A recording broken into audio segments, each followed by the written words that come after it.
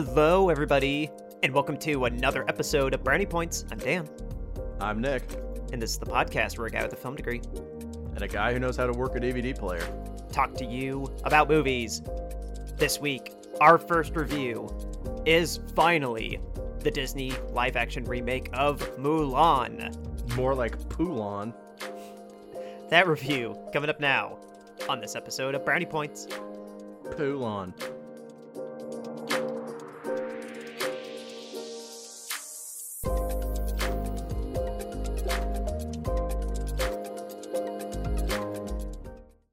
All right, everybody, welcome to the show. Like we said, this week's first review is finally Mulan.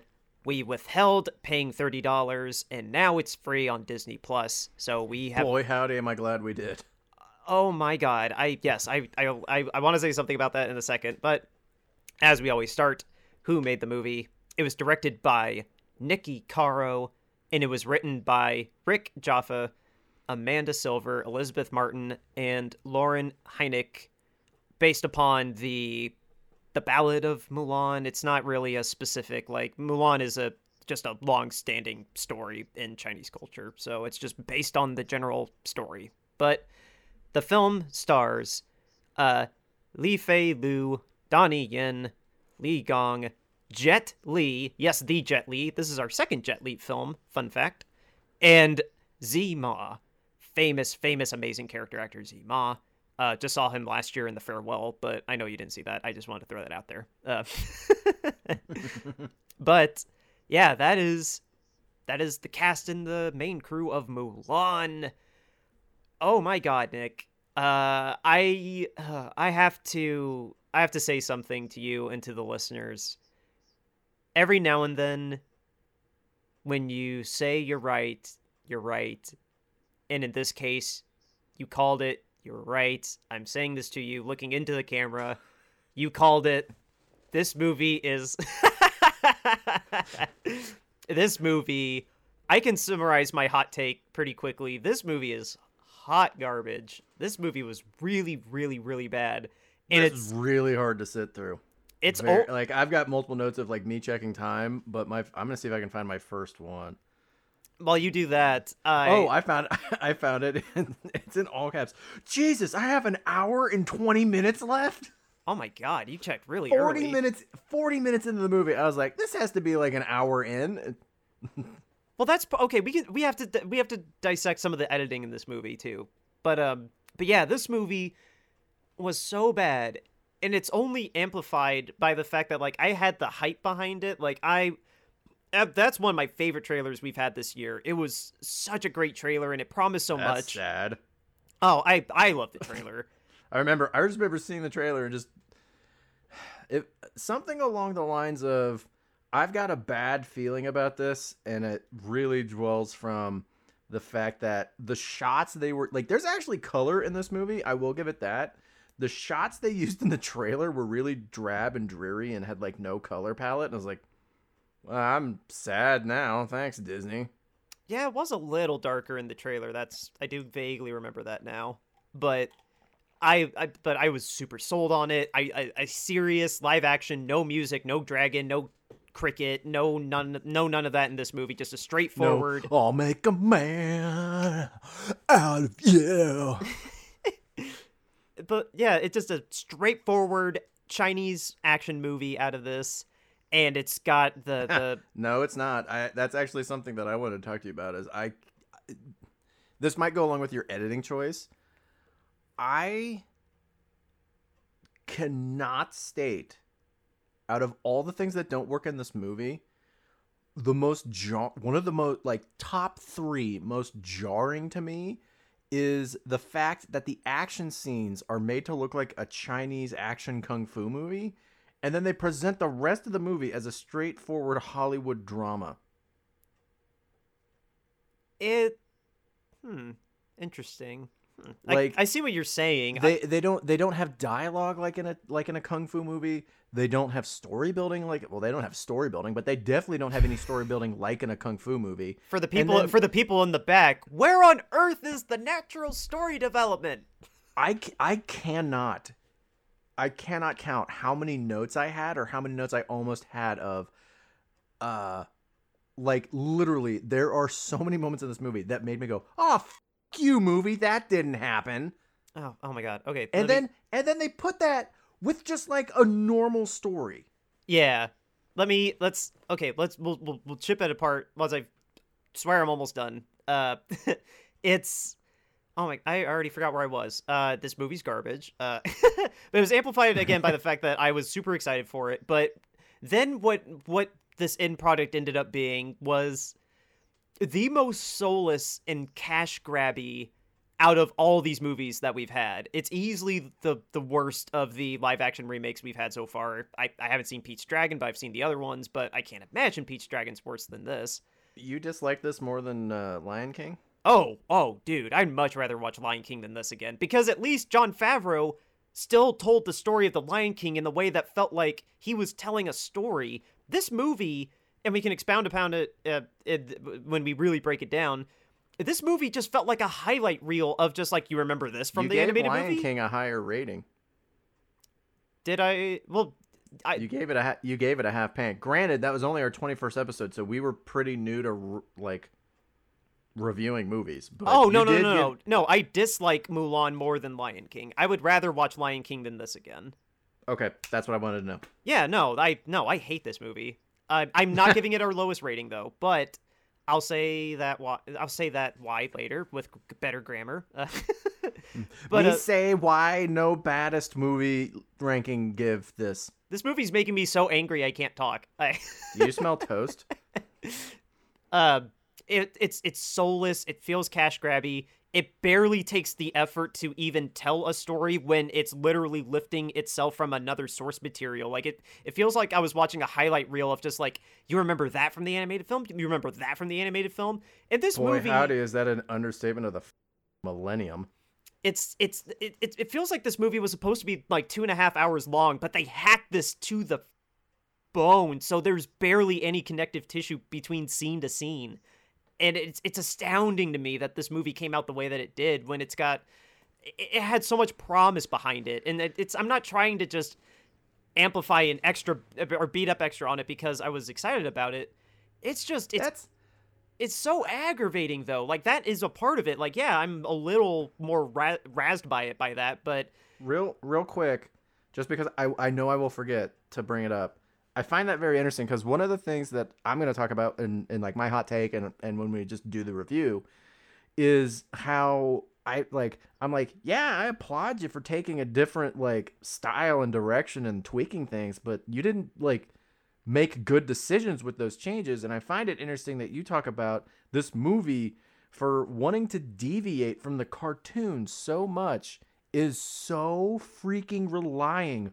That's not even a sentence, is relying so freaking hard on the cartoon that it's like a really weird crutch where it's like, hey, we're not the cartoon, but do you remember when this happened in the cartoon? Oh, dude, it does both. It has both of those massive problems. Like, but it's not even like it trying to tell the story. It's just like the metaphor I keep using is it's like a highlight reel, but then when something new happens, yeah, you did something new, but it was still stupid. Like, the Phoenix was dumb. The witch was stupid. Do you want me to applaud you for being a moron? It was so... Oh my god, every decision in this movie was so bad except for the cinematographer and the costume designer. Like, the costumes looked great, the art direction looked great, the cinematography looked good when it didn't have CG in it because the CGI in this movie is ridiculously terrible for how much money Disney has. But that again, another understatement of the frickin' millennium. But my hot take's turning into a blazing inferno. I should let you get your hot take out real quick before we both just have a complete fit about this. On our ranking scale, a contender for one of the best films of the year is a movie so good, you get a full pan of brownies with icing, sprinkles, and all the fixings on top. A pretty good movie overall is a full pan of brownies. A so-so 50-50 is a half pan of brownies. A pretty bad movie overall with one or two good qualities in it is a single brownie, and a contender for worst of the year, if not one of the worst films we've ever seen, is a movie so bad you get a cookie full of raisins instead of a brownie. Because Mulan looks good, I'm maybe generously giving it a single brownie, but oh dear lord, this was really about to teeter into cookie. Like this was as close to a cookie without getting a cookie as you could get, because I can at least enjoy how the movie looked, even though the acting, the editing, the actual writing, the core of the movie. So much of the movie is so bungled outside of technical and aesthetic reasons. Aesthetically, the movie looks great. It really does look great, except the CGI again. The CGI is garbage, but that's literally the only thing I'm going to give this movie a pass on, is that it looks good. Everything else, man, is... I didn't even talk about how awful some of the acting is in this movie, but you give your hot take. I've been talking long enough. What's your hot take on this? My hot take, I know I normally start my hot takes off with my last note of the movie where I get my ranking. And I'm going to do it again this time. Single brownie. Aside from the music and the visuals, this was a tremendous waste of time. Oh, what they did with the music. I didn't mention that either. I did like how they sprinkled in the music in the score instead of the actual songs. So, yeah. So the big thing that I want to do before we really start like diving into our thoughts, I want to emphasize something. I watched this movie with my wife. That's not what I'm emphasizing, but it brings me to my point. I had a witness to my disenjoyment of this movie. I had a witness to me shouting, "Oh, F you movie," like 3 times. And then she's just chewing popcorn. It's a good thing we didn't see this in a theater, because I might have lost my AMC A-list privileges. She's just looking at you with popcorn, just like, Nick, you need to calm down for a second. She's like, "This is the maddest I've seen you since that baby was in Venom." I love that story.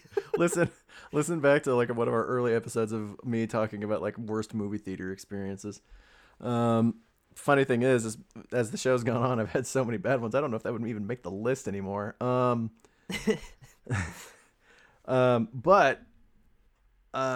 she's a big fan of the first cartoon movie. I like it. I've not really watched the whole thing in a long time, and I don't hold it in like a super high like regard. It's good. I don't love it. I wouldn't say I love it, but I definitely do not hate the movie. But what I do want to make absolutely clear to anyone listening, my despise for this movie is not based on the fact they deviated from the cartoon at all. That's not why I have any problems with the movie. What I have problems with is things that they changed from the cartoon, like the avalanche scene. I'm not even kidding you. Oh my god, the avalanche! I laughed out loud at what caused the avalanche. I thought that was so ridiculous. I'm going to make a point that makes such a tremendous plot hole in that scene. Me and Kelsey discussed it for 5 minutes and didn't pause the movie. You just let it go. That's awesome. We let it go. Let it go. That's so funny. But I really dislike this movie. There is no, like, I've got a note in there. It's like, boy, howdy, they do not spend any time developing characters. Or any reason to go from point A to B other than the first movie did it. Other than Mulan is different than other women in her time. There's no development of her character. You don't really get the sense that she loves her dad that much, which you do get in the cartoon. Yeah. There are things that they changed from the cartoon that put plot holes in it, like I was talking about with the avalanche scene. Sorry, no, finish your thought. Because I'll start off us breaking it down with some trivia that I want to know if you noticed. But I did like that the guy from the first Kung Fu movie in Rogue One, the first Kung Fu movie we reviewed in Rogue One was in this. Donnie Yen. Donnie Yen. And Jet Li. Jet Li was in Hero. Yeah. I did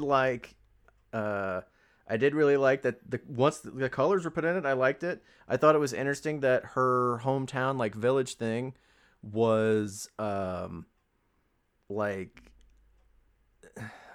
almost like a giant apartment complex rather than a hut like in the first one. I thought it was more interesting to see that the society they were living in was a little more intertwined. It reminded me of the apartment complex that Kung Fu Hustle took place in. Did you see that? Yeah, I've seen that several times. But I really like what they did with the music, and I like the use of color. uh, it felt like watching a superhero movie. Just because Which they which didn't one? like a Joel Schumacher one. They again, I brought it up already. I have a tremendous issue with how they blended their action styling with their drama styling. It doesn't make any sense. It's wildly distracting and causes whiplash. Like, it's not just me thinking that. Like, Kelsey noticed it too. She's like, because I was like, I went, huh, and she goes, that. I went, huh, and then she looked at me and went, that action doesn't fit with the rest of the way they're portraying the movie. So it wasn't just me noticing it, and it wasn't her just agreeing with me. Like, she mentioned it. I found this movie to be a tremendous letdown. I'm glad we didn't give it give them $30 for it. I give it, like I said, I give it a single brownie. The colors and like the visuals and the colors and the music is why I don't just like outright hate this movie. But I'm being entirely honest when I say this was really close to being a raisin cookie. Really freaking close. Oh yeah, this is I'd have to look at our list for new titles specifically, but this is one of the closest to being a cookie that missed out that I can think of for me. I'd be shocked if this wasn't top 5 worst. Again, I have to look at the new title list to remind myself what we've seen this year, but this is this has to be top 5. It's not the worst movie, but it's up Where's there. that Kumail Nanjiani movie? Oh yeah, the Lovebirds. That's Lovebirds, Eurovision. Those are both worse than this. Okay, so we've got Hillbilly Elegy. We rated really low. Ooh, would you rather watch this or Hillbilly again? I'm thinking of Ending Things. We rated really low. Unhinged. We rated really low. I'd rather watch Unhinged than this. The Binge. We rated really low. Yeah. That was bad. Eurovision. We rated really low. I rated Shirley very low. I don't even remember that movie. Oh, is that one about the hermit lady?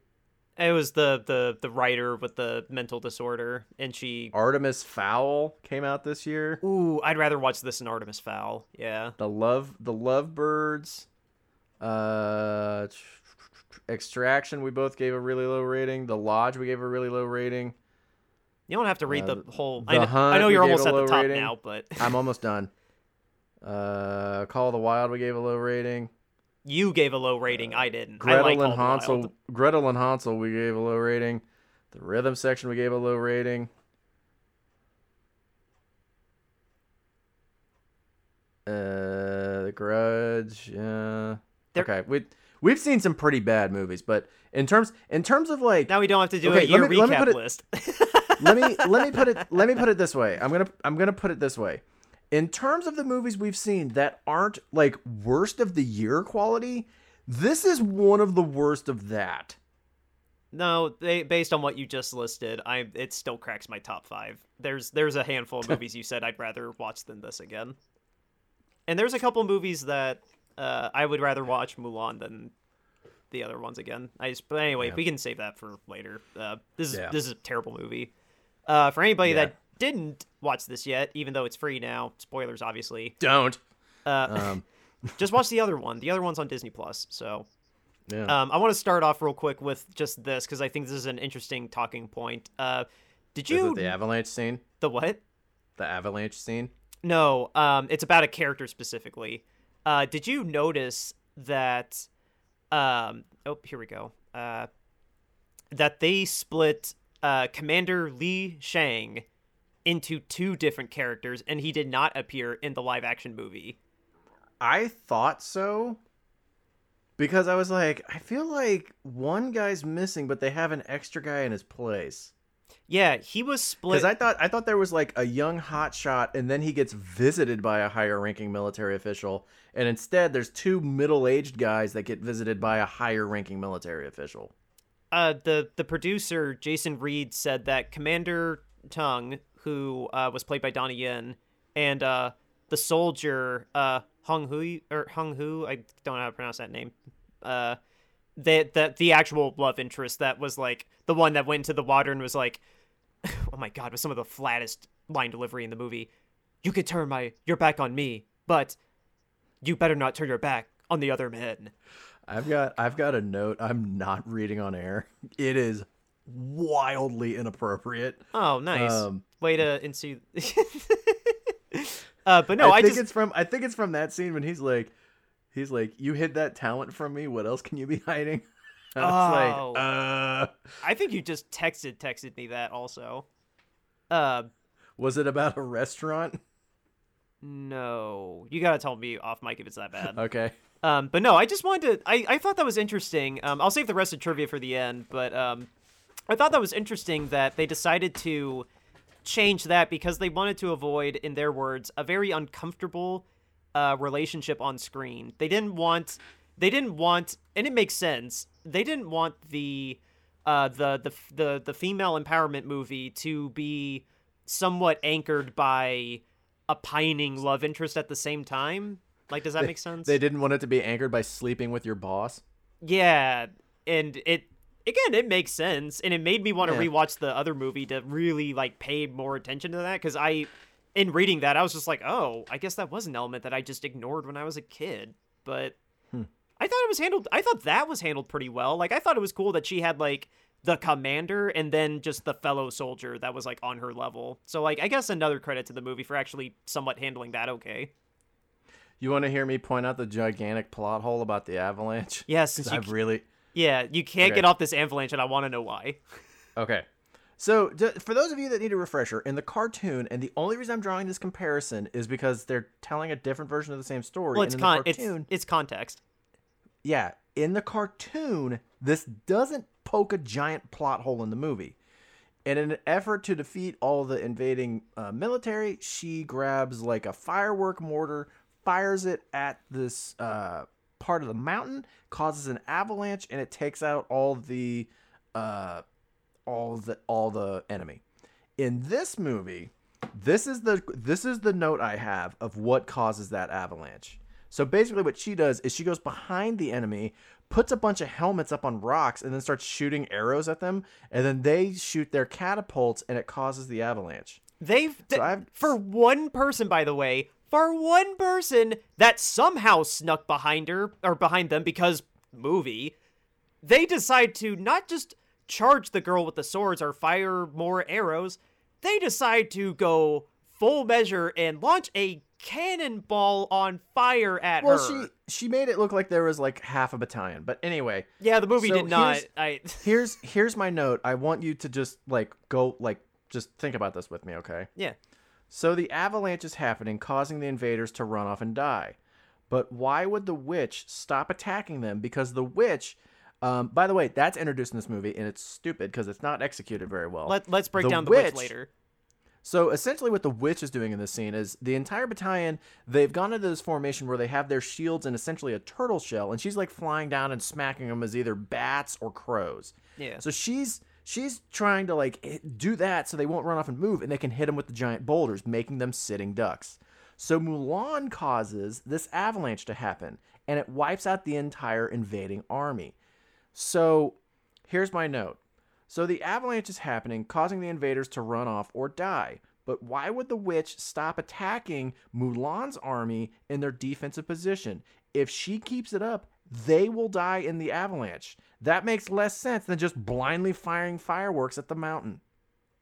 That is... Literally. Yeah. Literally. That witch can fly off at any moment and she's fine. But the moment that the army starts running off, she stops doing whatever she's doing and she flies off with them, therefore giving the defending army time to run to safety and not lose as many in their numbers or any at all. Well, they still got run over by the snow, but yeah. No, that is stupid. That is stupid. It's a tremendous plot hole. It makes no sense. You literally could just... The thing she did was basically just stop them from firing, but she actually introduced more danger into the situation by being like, hey, if you're sitting ducks, you can't get away from the snow. Yeah, no, that is a... Idiot.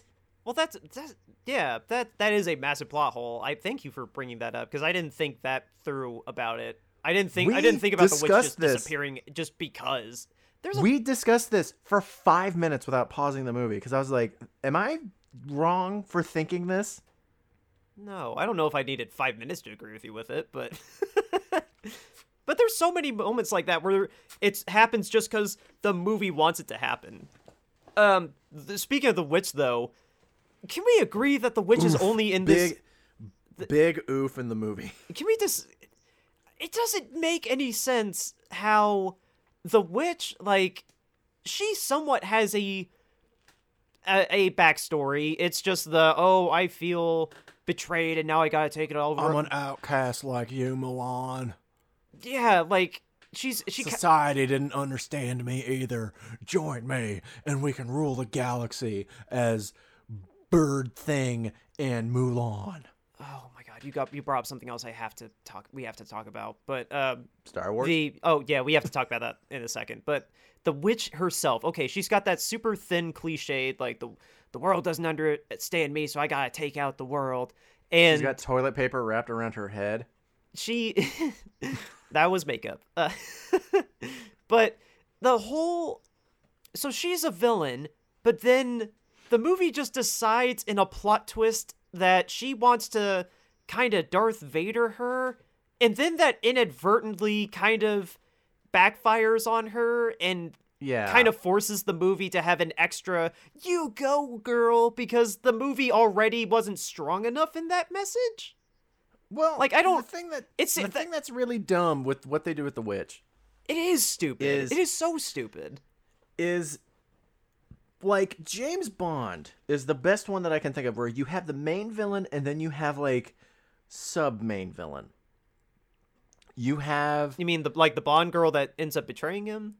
No, you have like Gold member or Goldfinger. You have Goldfinger, and then you have the guy that throws the hats. Odd Job. I haven't seen Goldfinger, but proceed. I see what you're saying. I've not seen it either, other than like some basic just like information on the movie. But I'm just saying, like, there's Goldfinger, who is like the upper echelon bad guy, the baddest of the bad guys in this movie. That's the main guy they're trying to stop, right? Yeah. And then one of his henchmen / like assistants is Oddjob, and he's got a hat and he throws it and he like can decapitate like statues and stuff. He's super strong. Yeah. But I'm just saying, like, no, I'm just laughing at that. Yeah.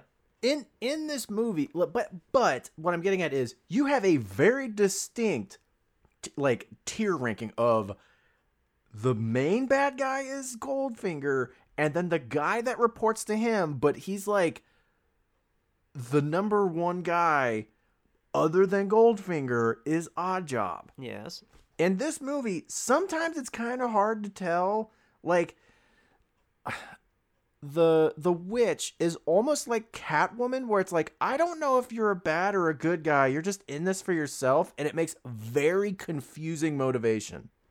It's like trying to write that line of like anti-hero, but like it's like chaotic neutral, chaotic. It can't decide if she wants to be, or if she is chaotic good or chaotic neutral or chaotic bad. Like, she just, I don't know. It just kind of springs it on it, just like, oh, I can tell that you're a woman and I can relate because the world doesn't want me to be me. Like, it just is so heavy. It's so dumbly heavy-handed. Like, and it's a kid's movie. Yes, it's a kid's movie. The witch really comes across as, like, it's another thing that this movie doesn't do very good. And the witch is, like, one of the most prime examples of it. This movie doesn't develop characters at all.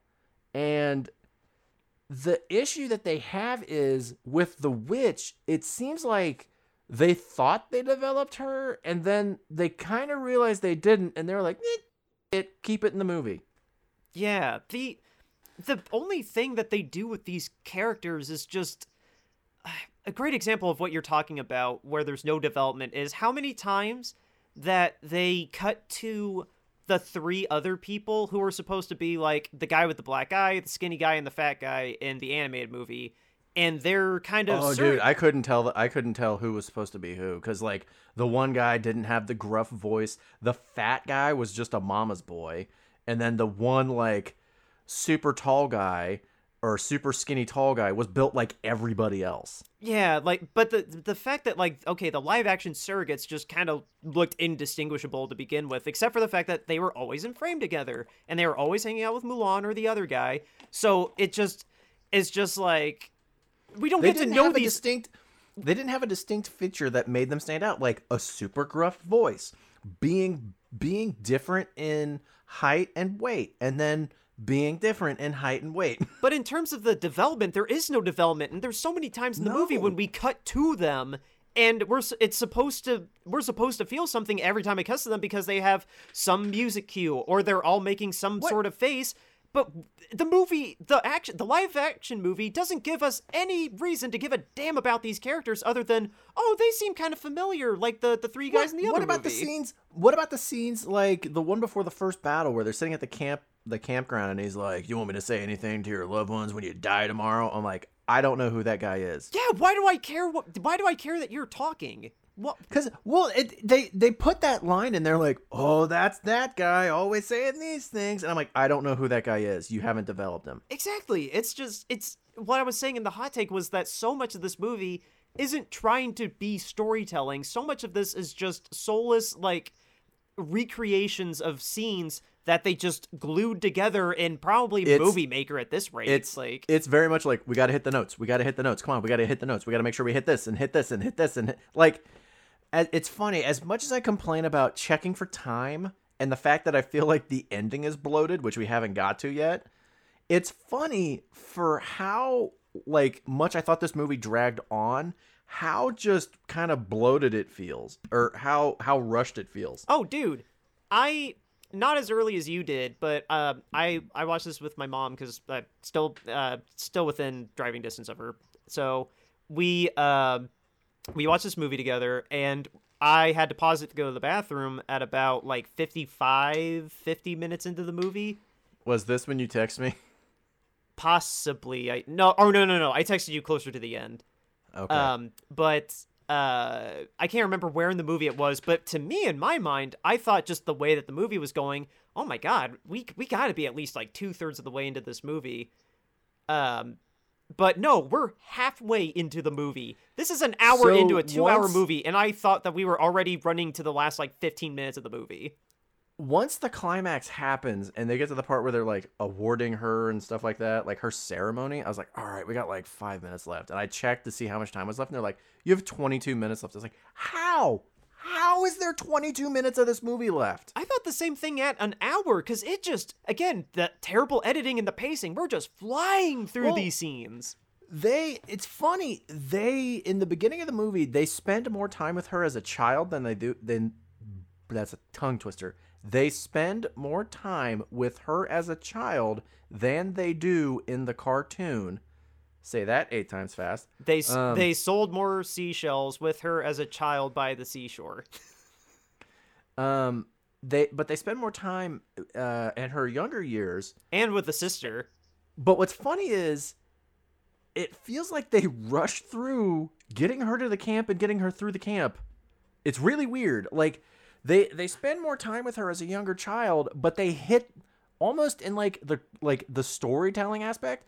They almost hit the avalanche scene, because to me, the avalanche scene is the big turning point in the movie, and it's when we start the conclusion. Well, yeah, that's after the big reveal where in this movie she lets down her hair. Like, she didn't do that in the other one. She actually... Yeah, she's just... Because when she has that fight with the witch and she gets hit with the throwing star, I was like, oh no, she's dead, because I thought her armor, where it split, wasn't so much like, oh, it got her heart. It was more of, she can't fix that, and they're going to see that she's a woman, and they're like, there's no way out. And then she's like, I don't need the armor. And then she like sheds it in a metaphorical like thing to be like, I'm a strong, independent, proud woman. And I'm like, I mean, you're going to a battle. You might actually want to have something that's not going to get you... Like, I've got a lot of problems with that battle, and we'll get to the action in a moment. That doesn't make... Because the action doesn't make sense in terms of, like, the way they film it, but also just a lot of the decisions that are made don't make sense. That scene specifically, the big empowering moment. This is the first time she's ever met this person, and the witch just happens to say, oh, okay, I don't know your name, so you're going to die without being you, or however the exact way she says it. But the fact that that is all is needed, plus with the cherry on top of it, the narrator going, and in that moment, the soldier died, but Mulan was still alive. How the hell was that all she needed to just decide, oh, I'm just gonna be me and I'm gonna save the day and embrace the chi. And like, that didn't make any damn sense to me. Let me break that down for you. It's actually ingenious the way they did it. Phoenix. But okay, she sees the phoenix. She sees she's alive. Phoenix. So, that's so stupid. That scene made me so mad because that was so undeserved. Like, a lot of my issue really just like, look, yeah, it comes across as kind of hokey and cliched and everything where she sheds the armor. I approach these a little more realistically than you, because you look at it as the artist, like, look, dude, you're being a little kind of heavy with your like foreshadowing of stuff and a little heavy-handed with your metaphors. Or you're just going to the next scene because you just feel like it. I look at it or you're like, this development is unwarranted or whatever. I look at it as you're going to a colossally huge battle. Why are you taking your armor off? Because she's got to show the full figure. You got to see that she's a woman. The thing designed to keep you alive in battle like you're going to. Why are you... It's basically... Okay, so this is a really weird story to bring up, and I didn't think of it till now. Do you remember ESPN Zone? Not It's really. like Dave and Buster's, except owned by ESPN. Like, it was like kind of like a sports bar, and it had a bunch of games and stuff like that. I think that was right, but I think that was before I started going out to places like that. Well, no, dude, this was when we were kids. This was like when we were like... These were big when we were like 8 to like 11. They didn't last very long. I'd have to see a photo of me at one. I don't remember going to one. Okay, so, but I went to a couple. And... I remember, I think this one was in Chicago, because I think it was when we went to the Cubs-Cardinals game where Sosa and McGuire played. It was the first ball game I ever went to with my dad, mom, sister, aunt, uncle, and 2 cousins. I think we went to the ESPN Zone, and my sister was playing a boxing video game, and it was motion sensitive. This is before the Wii came out, and you stood in this platform, and it, like, I guess it, like, just casted down a bunch of, like, Xbox Kinect dots. It was Microsoft. It was Microsoft flags flying at you. No. Like in Microsoft. Xbox's Kinect system when they did it in that Paranormal Activity movie where there's dots everywhere. So oh yeah. So she's boxing. My dad goes, now the key to being good in boxing is like bobbing and weaving, but you want to make sure you guard your head. Well, my sister, and this is going to be terrible radio for listeners, my sister goes like this. She puts... And, like, holds her fists, which are in, like, fake boxing glove controllers. She holds it in front of her face, and she can't see. So, my sister decides, well, I can't see, so the best thing to do is to just hold my hands, like... elbows width apart and just completely expose my face so I can see. And she kept getting punched in the face by the video game, and she lost in the first round of the opening level every time. And they tried it like 2 or 3 times, and she's like, but I want to try and win the fight. But it's like, we keep losing money and you're not listening to advice. I'm not gonna keep paying for it. I did okay, but my sister was just like, huh? I don't understand why I keep getting punched in the face. That's hilarious. What was that euphemism for? The Mulan shedding her armor. Yeah, that's like playing that video game and then holding your gloves out, elbows width apart, and being like, "Why am I getting punched?" Well, what if her chest plate? I'm trying to not say what I was trying to. What if her chest plate worked like a bulletproof vest though, and just the fact that it already had one dagger in it, it doesn't matter, it's broken. Isn't that how bulletproof vests work? I don't know. I'm not an expert in that. I'm kind of surprised you would know that. I've heard. I don't mean that to sound like the big dig that it sounded like. I'm sorry if that came off rude. I'm just saying, like, no, it's not something I thought you would have learned about. No, I can't remember where I heard that from, but I heard that bulletproof vests are only good for 1 bullet technically. In what I understand with body armor for sword fighting, it basically just acts as a giant shield. Well, yeah, a sword is not a bullet. Yeah. Yeah, like Dude, if someone's swinging a sword at your arm and you've got a metal plate, like if there's a cut and they hit in the cut of the plate, yeah, it's gonna suck. If they miss, it's still gonna protect you. So like, Yeah. she's just like, she sheds off all her arm armor and all her chest armor. And I've actually got a thing. I was like, I've got a couple notes. I was like, you jerk, you snuck off at night and you stole your dad's armor and sword, and I'm pretty sure it's expensive, and now you're just making yourself gonna die. And then at the end of the movie, I was like, you left and stole his sword and his armor, and you came back with no sword and armor, you dick. Dude, can we, before we unpack the ending, because we kind of need to unpack the ending. We need to unpack the beginning, because that's where it starts with the action being so bad, where she's chasing the chicken and she ends up on the roof, and literally she's standing on the roof and like one of the roof tiles just gives, and she's like, oh my god, I better do a perfectly executed double backflip and then use the stick to steady myself and glide down to the bottom and not even twist my ankle. That's the prodigy child trope. That's all that is. Well, here's the thing. Prodigy child trope, yeah, it sucks, but It's they lazy. have that in so many other scenes. Like Donnie Yen.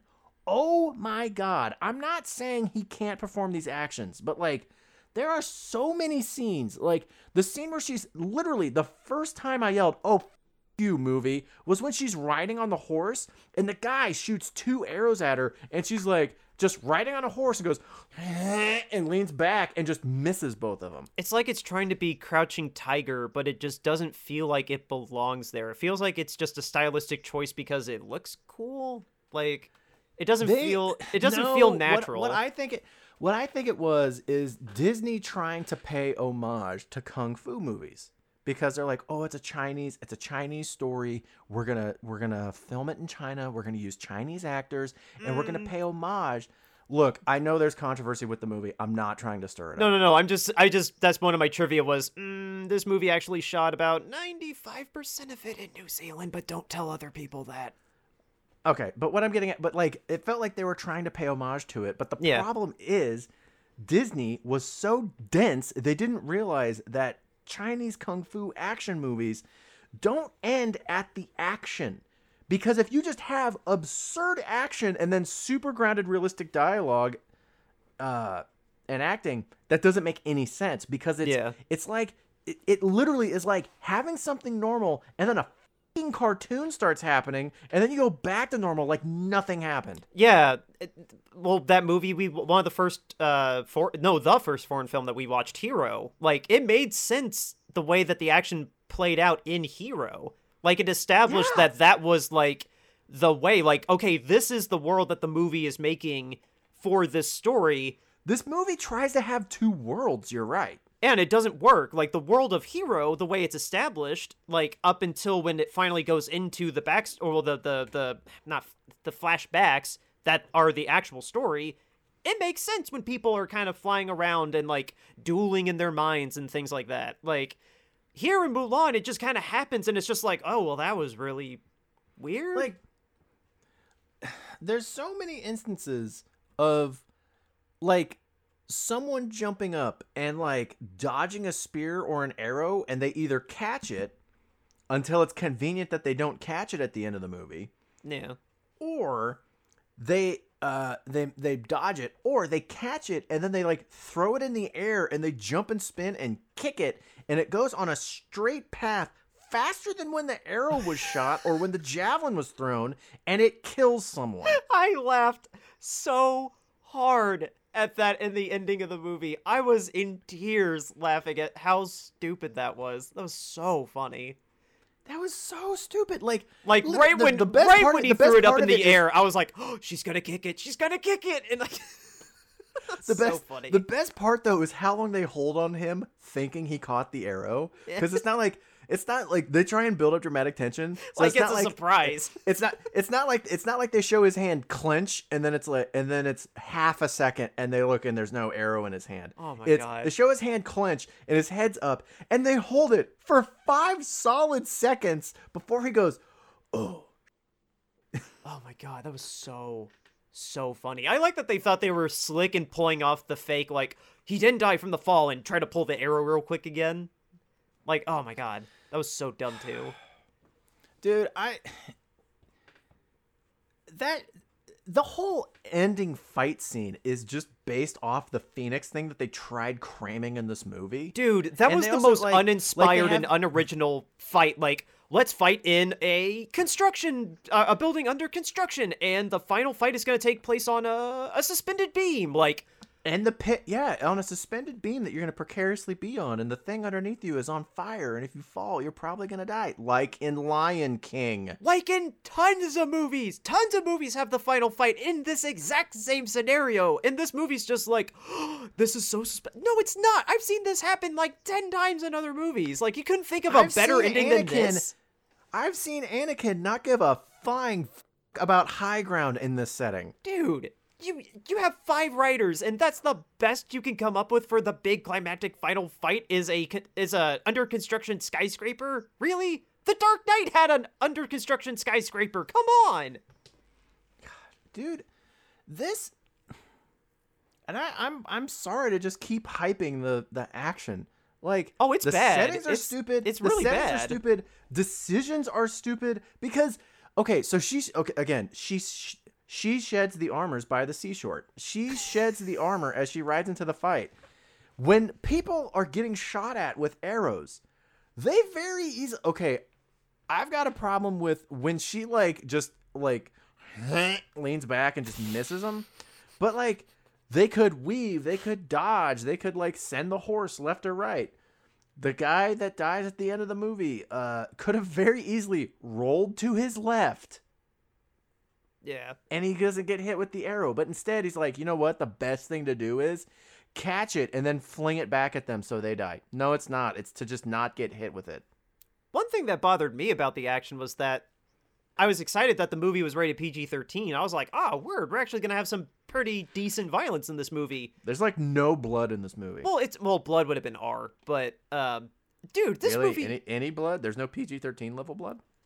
the rule is you can't see blood coming out of the body, but you can see blood stagnant on somebody. Huh. I learned something today. Yeah, that's the rule. Kind of like how you can say one F word and get a PG-13, but if you say 2 F words, it's an automatic R. Dude, wouldn't it be amazing if just like he thinks he caught the arrow and he didn't, and it like cuts back and he's like, and then he dies. That's part of what Hamilton had an issue with to get a PG-13 was that they say the F word 3 times, so they had to censor 2 of them. That's stupid. Yeah, it's I whatever. love swears. It's whatever. It's still Hamilton, but no, Alexander Hamilton. but yeah, the violence in the movie I didn't think justified, if not barely kind of, I guess technically it's too intense for PG. Like, I was really underwhelmed with just the intensity of the violence. I was just surprised. It's one of those. It's so unintense with the violence that it makes you think, okay, who did you piss off at the MPAA where you didn't violate the rule that strongly and they just would not give you wiggle room? I guess that's what it was. Like, because really, I was kind of shocked this wasn't PG still. Like, Yeah. because wasn't Transformers, or not Transformers, Transformers, more than meets the meat. no, the Power Rangers. Wasn't the Power Rangers reboot PG? And that was more violent and that was more violent than this movie was? Did you watch that movie? I did. It was one of the first movies I saw when I moved to New York. Because That sucks. I'm sorry. Nicole wanted to go see it, and it was free, so I was like, word, whatever, I'll go see it. Because I like Power Rangers. She wanted to go see it. Yeah, and I like Power Rangers when I That was a does kid. not fit what I think one of her movies would be. And I liked Power Rangers when I was a kid, so I was like, word, whatever, I'll go see it. And it was hot garbage. I thought it was terrible, but that's Dude. what it was. I only draw that parallel because I thought that if it is PG, I'm not fact checking it right now, but if that was PG, that was way more violent than this was. Okay, so we've talked about the ending or the opening. We've talked about the ending. We've talked about the action. We've talked about the introduction of the Phoenix plotline, which doesn't work. We've talked about the introduction of the Witch plotline that doesn't work. Power Rangers was PG-13, by the way, so no angry emails. My bad. Okay. One thing I want to talk about is how long they draw out her like accepting the job as like the Secret Service person. Imperial Guard. Whatever. Holy crap, dude. What about I'm this? not- I'm what, not what do you saying- mean? I'm What do you not mean saying I have a- specifically? I'm not saying I have a problem with it being in the movie. I really don't. I'm not saying that I have a problem with it taking up any time. That's not what I'm saying. It takes up like 20 minutes. Just like okay, It didn't take that much time. I've got okay, I've got she kicked the arrow into his chest, followed by how can there possibly be 20 minutes left in this film? Well, it wasn't all. She has the moment where she returns to and sees Dad and tells him that she lost the armor, she lost the all that, and then honestly, the dad is hands down the best actor in this movie. The dad's great. Zhao or What is he from? Because I recognized him. dude, his IMDb credits, Zima, he literally has been in 130 movies. He was a general in Arrival. He was one of the relatives in The Farewell. I'm just reading I what really his liked Arrival. That might be where I recognize him from. I just was reading his known for. But dude, he's got 130 credits. He's just a very, very busy character actor. He's probably been in more things than you realize. But god damn, he was hands down the best actor in this movie by miles. Like I genuinely touched by him in the beginning of the movie when he was like, I mean, it was not the greatest dialogue, but like I got that, like, it's the father, he knows these ways. I'm trying to protect my daughter. I'm the father. I have to go to war. Like, he sold the living out of those lines because that's how good an actor he is. Well, it's funny too because he comes across as more understanding of Mulan at the beginning. Well, And yeah, because then- we get to see her manipulate her force powers, and he knows she's got the force, but he's Yeah. got to tell her to repress the force. But what I'm getting at is he manipulate, like, he's more understanding of her in the beginning, and then the war part comes and he shifts back into stubborn dad stereotype. Because the understanding wasn't written in the original movie, so he's just being a jerk because he was in the first movie. He's also like the only person that communicates with the ancestors in this movie. As crucial as that was in the other story, because look, I know that they decided to go in a different direction. And like I said, I applaud you for trying to take this in a different direction. It's just you went backwards. I found it interesting how little they involved the ancestors because you can still have them as a very prominent role in the movie. You could have people praying to them, you could have people doing rituals for them, and then you could have That's okay. I was gonna say the Phoenix is the embodiment of the spirits, though. That's the guardian of the family. So like that's the guard. Okay, that's the guardian of the family, but that's not the ancestors. No, it's not. No.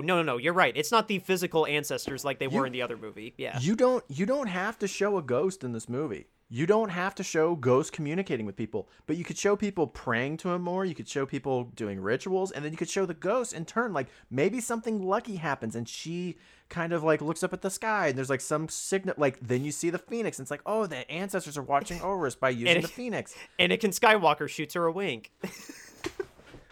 Anakin Skywalker tells her that her lightsaber is the most important weapon in the world, and then flips off Ryan Johnson. Tune in next week to hear our thoughts on that again. But yeah, it's just I'm not trying to compare it and be like it's better in the first movie because it has the ancestors. It's just I find as crucial as that was to the way they told the story in the first, that they wiped it out. Like, look, I get getting rid of Mushu and getting rid of the cricket. I really understand that. Animal sidekicks don't make sense unless they're a witch or a phoenix in this movie. But I just find it as much as we can have a witch, but we can't have a talking cricket or dragon. Yeah. But as much as they focused on magic or supernatural beings or animals in this movie, I find it interesting that they didn't involve communication with the ancestors.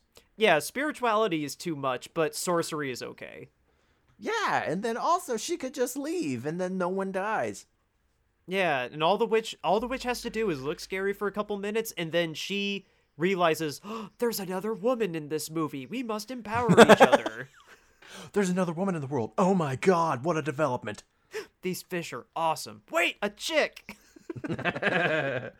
All right, I'm just saying because I know we're coming up on. By the way, does she get a jade sword at the end of this movie? I think that was jade colored. Yeah, it was like that off light green. I think that was Yeah. kind of like the color of the bow that she had in the animated movie, because I think that was jade too. I've got him killing the witch was dumb. I'm just looking through my notes to see if there's anything else I want to address before we move on to the important Nicolas Cage question. Oh, I got one trivia that's worth, or two. I can read these really, really quick. These are the only two that I have left. Ooh, I've got one I want to point out. In the climax, the straight above shot of her where she's running up the steps and they just have like all the steps in perfect lines across the screen. That was a really cool shot. I do want to commend the movie for that was a cool shot. That shot tripped me out. Yeah. The scene where they all stick up for Mulan when she comes back and they're like, she saved us and she's here to try and save the I am Emperor. Spartacus. I am Spartacus. I literally put I'm Spartacus as my note for that scene. Oh, I laughed so hard at that. They're just like, I'm with Mulan, and I'm just whispering to myself while Mom's just on the other side of the room. I'm just going, I am Spartacus. So at that point in the movie, I just gave up. I was just so done with it. I've got one note of, if the witch wants Mulan so bad, why doesn't she just absorb her like she did that other guy in the movie? Oh, I didn't read you my note. I still got my trivia. Two things in my trivia I want to read, but the note I wrote was, oh wait, one note was after they tried to kill the spider. Over dramatic much? It's funny when it's animated, but not so much live. I've got they reuse. There's one thing that's funny. Speaking of a good shot, a bad shot. They actually reuse a shot of them loading a rock into the trebuchet and then slathering it with flammable liquid. They reuse a shot for that. Oh, I didn't notice that. I don't want to watch this again, but here it is. Yeah. When she's introduced and she goes inside that guy to get into the other the town, whatever, I just wrote, she's hot. I'd let her in me. I've got the part where they say the creed of the military and she doesn't say true. My note is, she didn't say true. Subtle. Right. Okay. Do you have any other notes? Because I got just two quick trivia things I can read real quick. Other than my second note of, for being a more grounded and realistic interpretation, the action is harder to believe. He caught an arrow, the witch went into a guy. Yeah. But no, I'm ready for the Nick Cage thing. Okay. Well, we're on the two trivia things. Jet Li, who plays the Emperor in the movie, this is not only his first film in 4 years. He almost didn't do this movie because of, quote, script and pay, but. This movie sucks and I want more money. pretty much.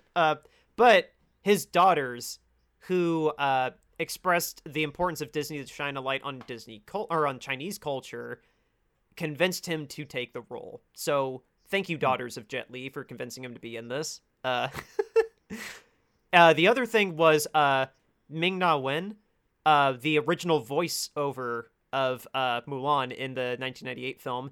She was the woman that introduced Mulan to the Emperor when he offered her the job as the Imperial General, or whatever. But yeah, do you remember that woman? No. Anyway, who would you cast? Who would you cast Nicolas Cage to be in this movie and why? Oh man, I don't know. I felt like replacing Jet Li with him is low-hanging fruit, but that would have been really entertaining. So I think it would either have needed to have been either Donnie Yen's commander or the general that's barely in the movie, but the general that is shouting at all of them. Him as Donnie Yen would be very entertaining just because of all the crazy action that Donnie Yen does, and to see Nicolas Cage doing it would be hilarious. I would be honored to bring you to my son. And the matchmaker, of course. My choice would be to replace the witch with him just so I could try and have any enjoyment out of that character in this movie. Nick Cage with the white makeup on his face. That's pretty funny. Whoa, look at my head. It's weird. Oh, you remember that trailer we watched a couple weeks ago, Jiu-Jitsu? Yeah. Yeah, I think that's out now. Mm. I mean, we're not going to add it into the calendar, but... Probably not. So, And for being a more grown-up interpretation of this movie, I just want to say, Disney, how dare you not have an Olive Garden scene in this movie? Oh, of course. Yeah, that's the biggest issue with this movie. Is there's no Olive Garden scene in a Disney remake. There's no breadsticks. There's no endless soup and salad. Disney had that one song in The Lion King that was literally about Simba getting it on. So Yeah. So Mulan needs someone to...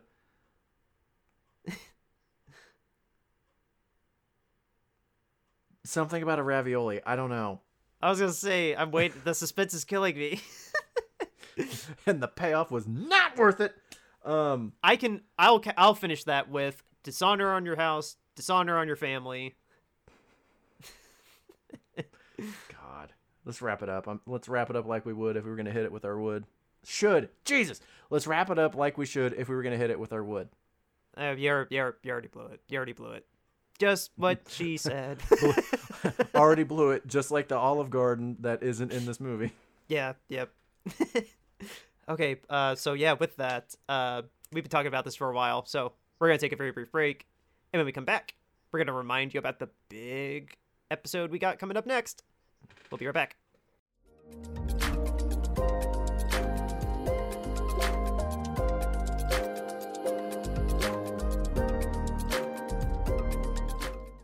All right, everybody, that is our thoughts on the live-action remake of Mulan. It's hot garbage.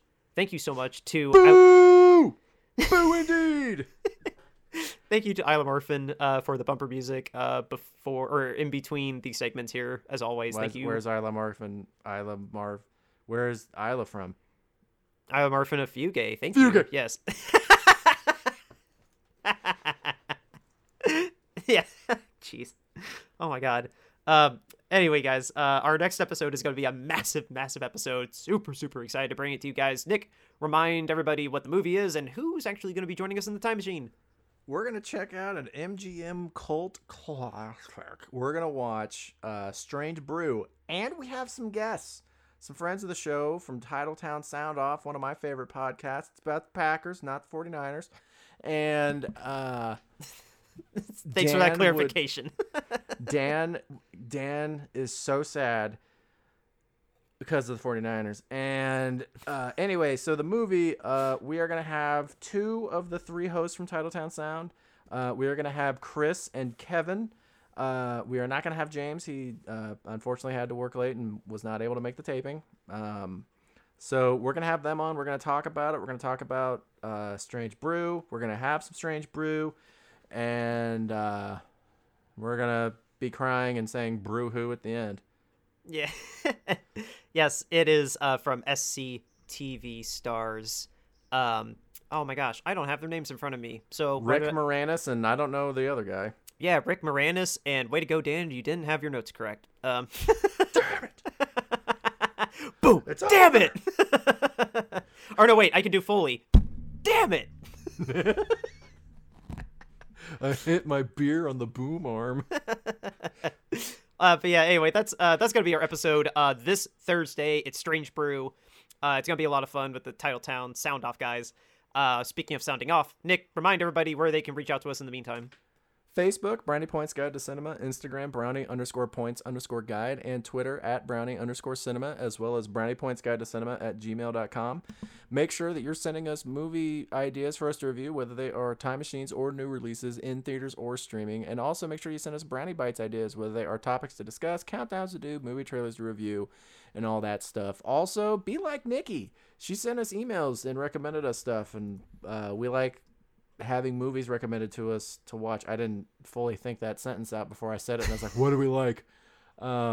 Sports. Sports. But yeah, thank you, Nikki. Bad on me. I should have checked to see if we had reviews up. I'm going to take a wild guess and assume we don't. Brownie? Yeah, let's not take the time necessarily unless you're doing it right now. I'm literally doing it right now. It's Dave Thomas. I just pulled it up. Dave Thomas and Rick Moranis of SCTV. Sorry, guys, if you're... Dave Thomas, as in the guy from Wendy's? Sure. I don't know who you're talking about, but... Dave Thomas, the founder of Wendy's, the guy with the glasses. Oh, that's his name? Yeah. Oh, yeah, definitely didn't know that. I just knew his ginger daughter was the face of the company for real. Anyway, yeah, that's what I got. So let's wrap it up. Yes, that is all we got for you. We will continue to always be in your ears on Apple Podcasts, Spotify, Google Play, and Anchor.com, and other major podcasting platforms around the globe. Guys, continue, as always, to take care of yourselves. The vaccine is slowly starting to make a rollout, but we are still not quite at the light at the end of the tunnel, so just keep washing your hands and wearing your masks, and everything Scrub will be... the bubbles. Scrub them. and everything will be okay for this holiday season. Trust me, guys, we're only going to get through this if we work together. So, with that, that is all we got for this episode of Brownie Points. We will catch you on Thursday. Go, Pat, go.